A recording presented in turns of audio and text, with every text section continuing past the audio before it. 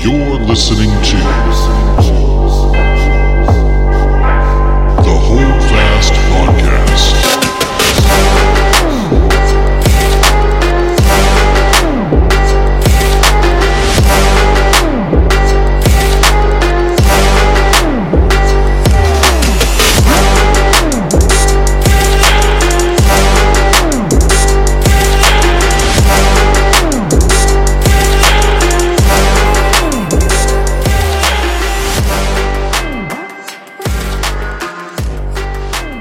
Hello, everybody, and welcome to Season 1, Episode 2 of the Hold Fast Podcast. I am your host, David Brandow.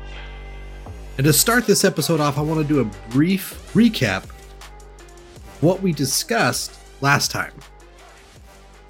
Last episode, I discussed the idea behind the meaning of the Hold Fast Podcast, and I talked about one of the reasons why it's important to hold fast. We looked at Deuteronomy chapter 10, where we saw it's important to hold fast because it is for your own personal good. It benefits you to hold fast.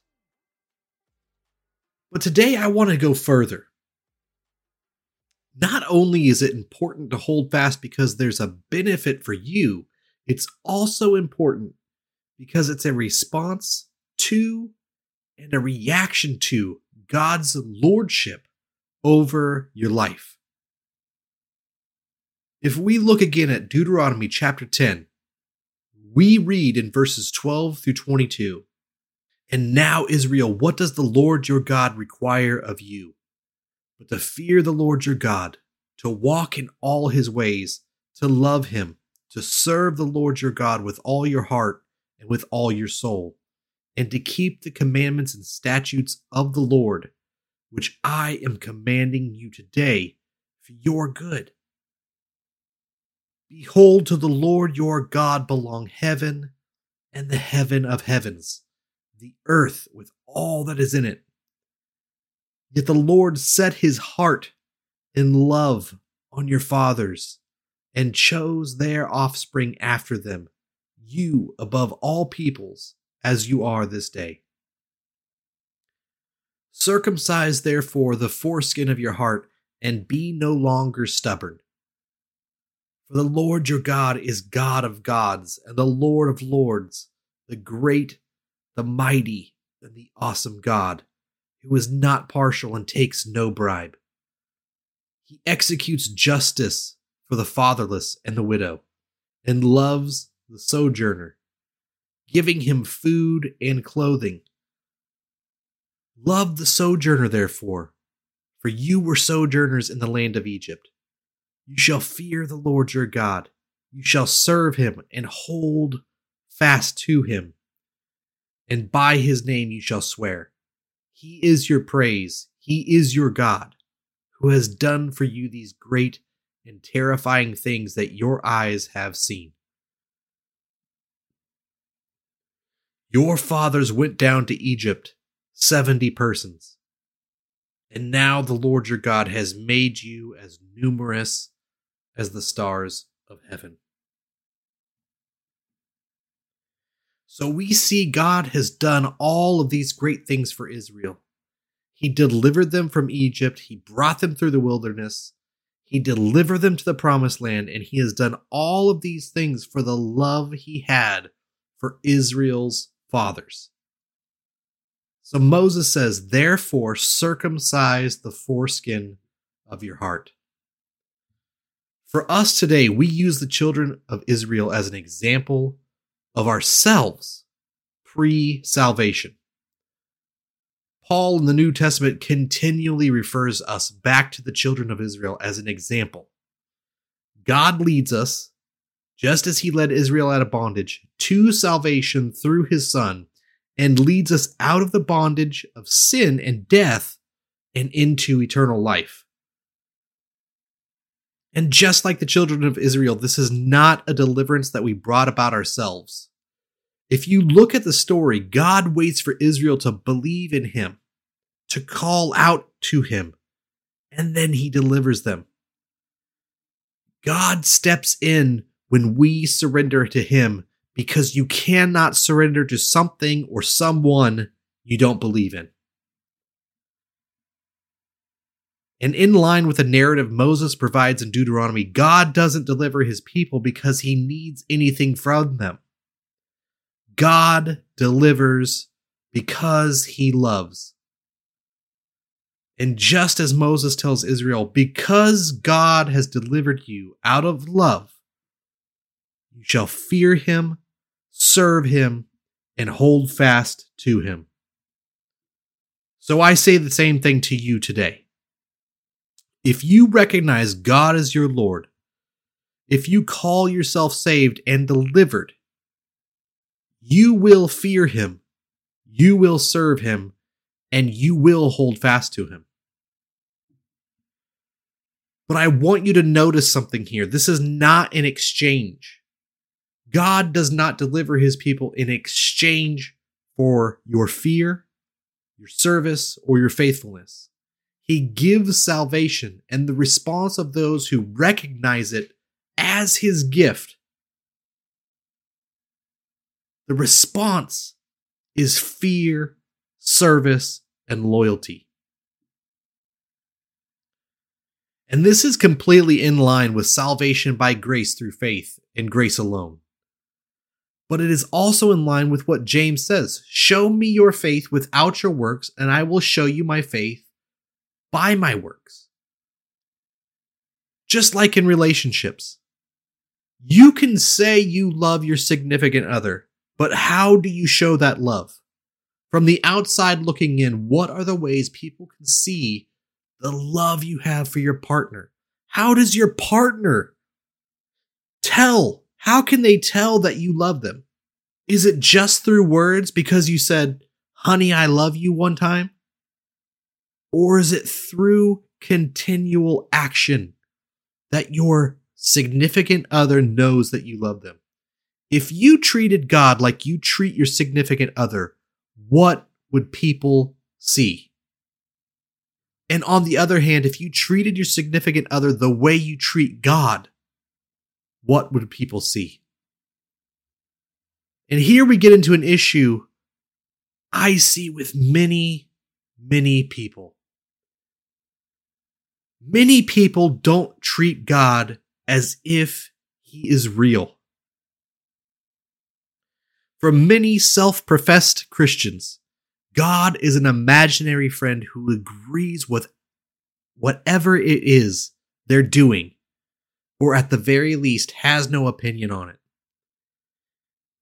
And without getting too personal, let me give you an illustration. A lot of people speed, right?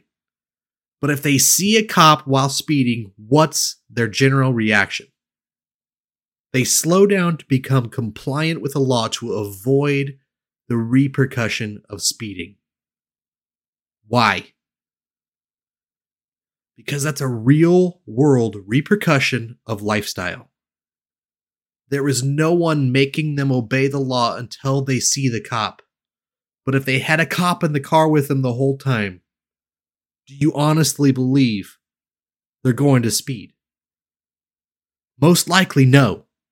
So when it comes to God, many Christians live their life the way they want to live it, regardless of if it's right or wrong, because there is no real world repercussion they can directly link back to as a punishment of how they are living.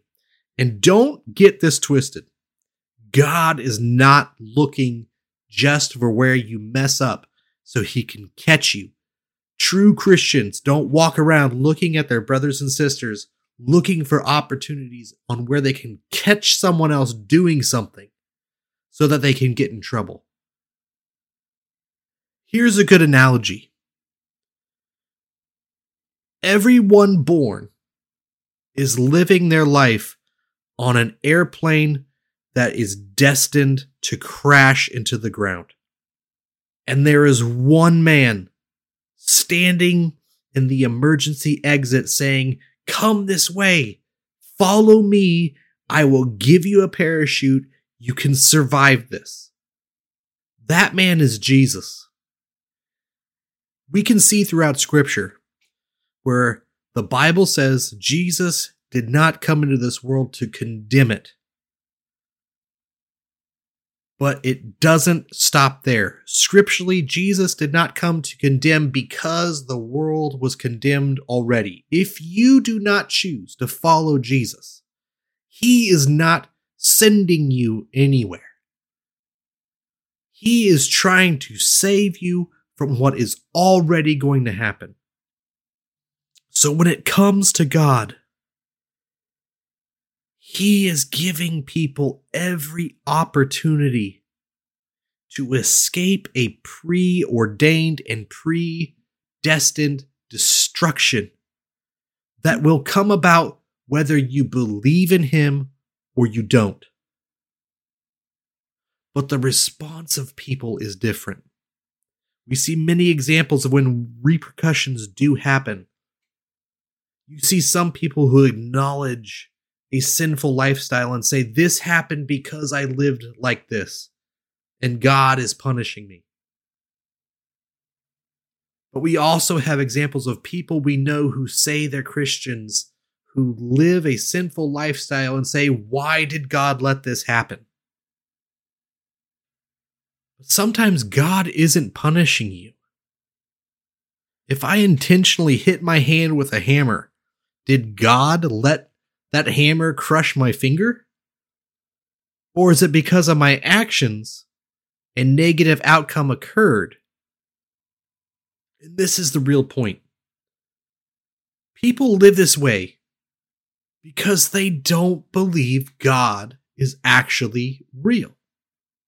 If God was truly real to everyone who claimed they were a Christian, there wouldn't be pastors embezzling money. There wouldn't be adultery in the church. There wouldn't be domestic violence in Christian homes. There wouldn't be gossip or lying or backbiting amongst Christians. If God was real to you and you truly believed God saw everything, knew everything, was always with you, even unto the ends of the earth, as Jesus said, many of the reasons why people leave churches wouldn't exist. And in the absence of a higher power, self becomes God. How you feel becomes the driving force of your nature. And I know what some of you are thinking. You're saying, how can David say many people or many Christians throughout this? And the answer is simple. Jesus said in Matthew chapter 7, verses 13 through 14, enter by the narrow gate, for the gate is wide and the way is easy that leads to destruction, and those who enter by it are many. For the gate is narrow and the way is hard that leads to life, and those who find it are few. In verses 18 through 20, Jesus continues and says, a healthy tree cannot bear bad fruit, nor can a diseased tree bear good fruit. Every tree that does not bear good fruit is cut down and thrown into the fire. Thus you will recognize them by their fruits. And in verse 21, again, Jesus says, not everyone who says to me, Lord, Lord, will enter the kingdom of heaven, but the one who does the will of my Father who is in heaven. By these three portions of Scripture alone, we can determine those who are holding fast from those who are not. And this is the real meaning of this ministry, this idea of hold fast. You say you're a Christian, show me your fruit. You say Jesus is your Lord, show me by your fruit. I don't care that you attend church every Sunday. I don't care if you preach, pray, or prophesy. Show me your fruit. What do you do when you think no one is watching you? And by no means am I saying those who fall short or those who stumble and fall aren't holding fast. No one is perfect but Christ. Those who hold fast seek to obey the commands of God, and when they fall short, they correct the problem and continue. Those who are Christians in name only show by their fruit by their actions, they cannot back up the claim of their profession. You will see them be confronted about their disobedience to the commands of God, and they will lie about it, hide it, and try to cover it. And this is the type of person who cannot believe God is actually real. If you know someone who lives a lifestyle of sin and their response is not to repent and change, but is to hide it because they have a reputation to keep, this person is not holding fast. They are not obedient to the commands of God. They want to look like they're holding fast. They want to look like they're obedient. They want to appear before men as a good and righteous person, but deep down inside, their motive is not to please God, but only to please themselves. And like I said, don't misconstrue the difference between someone who is growing and someone who is looking like they're growing. There are gonna be mistakes. There are gonna be failings. But look at the overall lifestyle. Look at the fruit of their life. I have people in my own life who I can see talk a good game. They volunteer on Sunday. But when you dig into when they think no one is watching, they're no different than the world. They are no different than an unbeliever. So I hope this is making sense. Hold Fast Project 311 is a concept, a biblical concept of a community that truly believes God is who he says he is. A community who acknowledges him as their Lord, who lives their lives as if he's as real as the day he delivered us, and strives to fear him, serve him, and hold fast to him. The Hold Fast community is a community who are unapologetically committed to the God who delivered them from their sin, not just in word, but in how they live. And I know this is another short episode for you guys. I really just wanted to complete the picture of what Hold Fast is as a community, the vision I have for it. I was talking to one of my pastor friends today, and I was describing to him the main idea. And really it's this: God isn't calling weekend warriors. God isn't calling people who will worship him on Sunday and Monday through Saturday live like the devil. And this is what Hold Fast is all about. Those who unapologetically fear him, serve him, and hold fast to him. Thank you for listening. And if this podcast is something you want more of, I'll be dropping new episodes every Friday. But until next week, God bless and hold fast.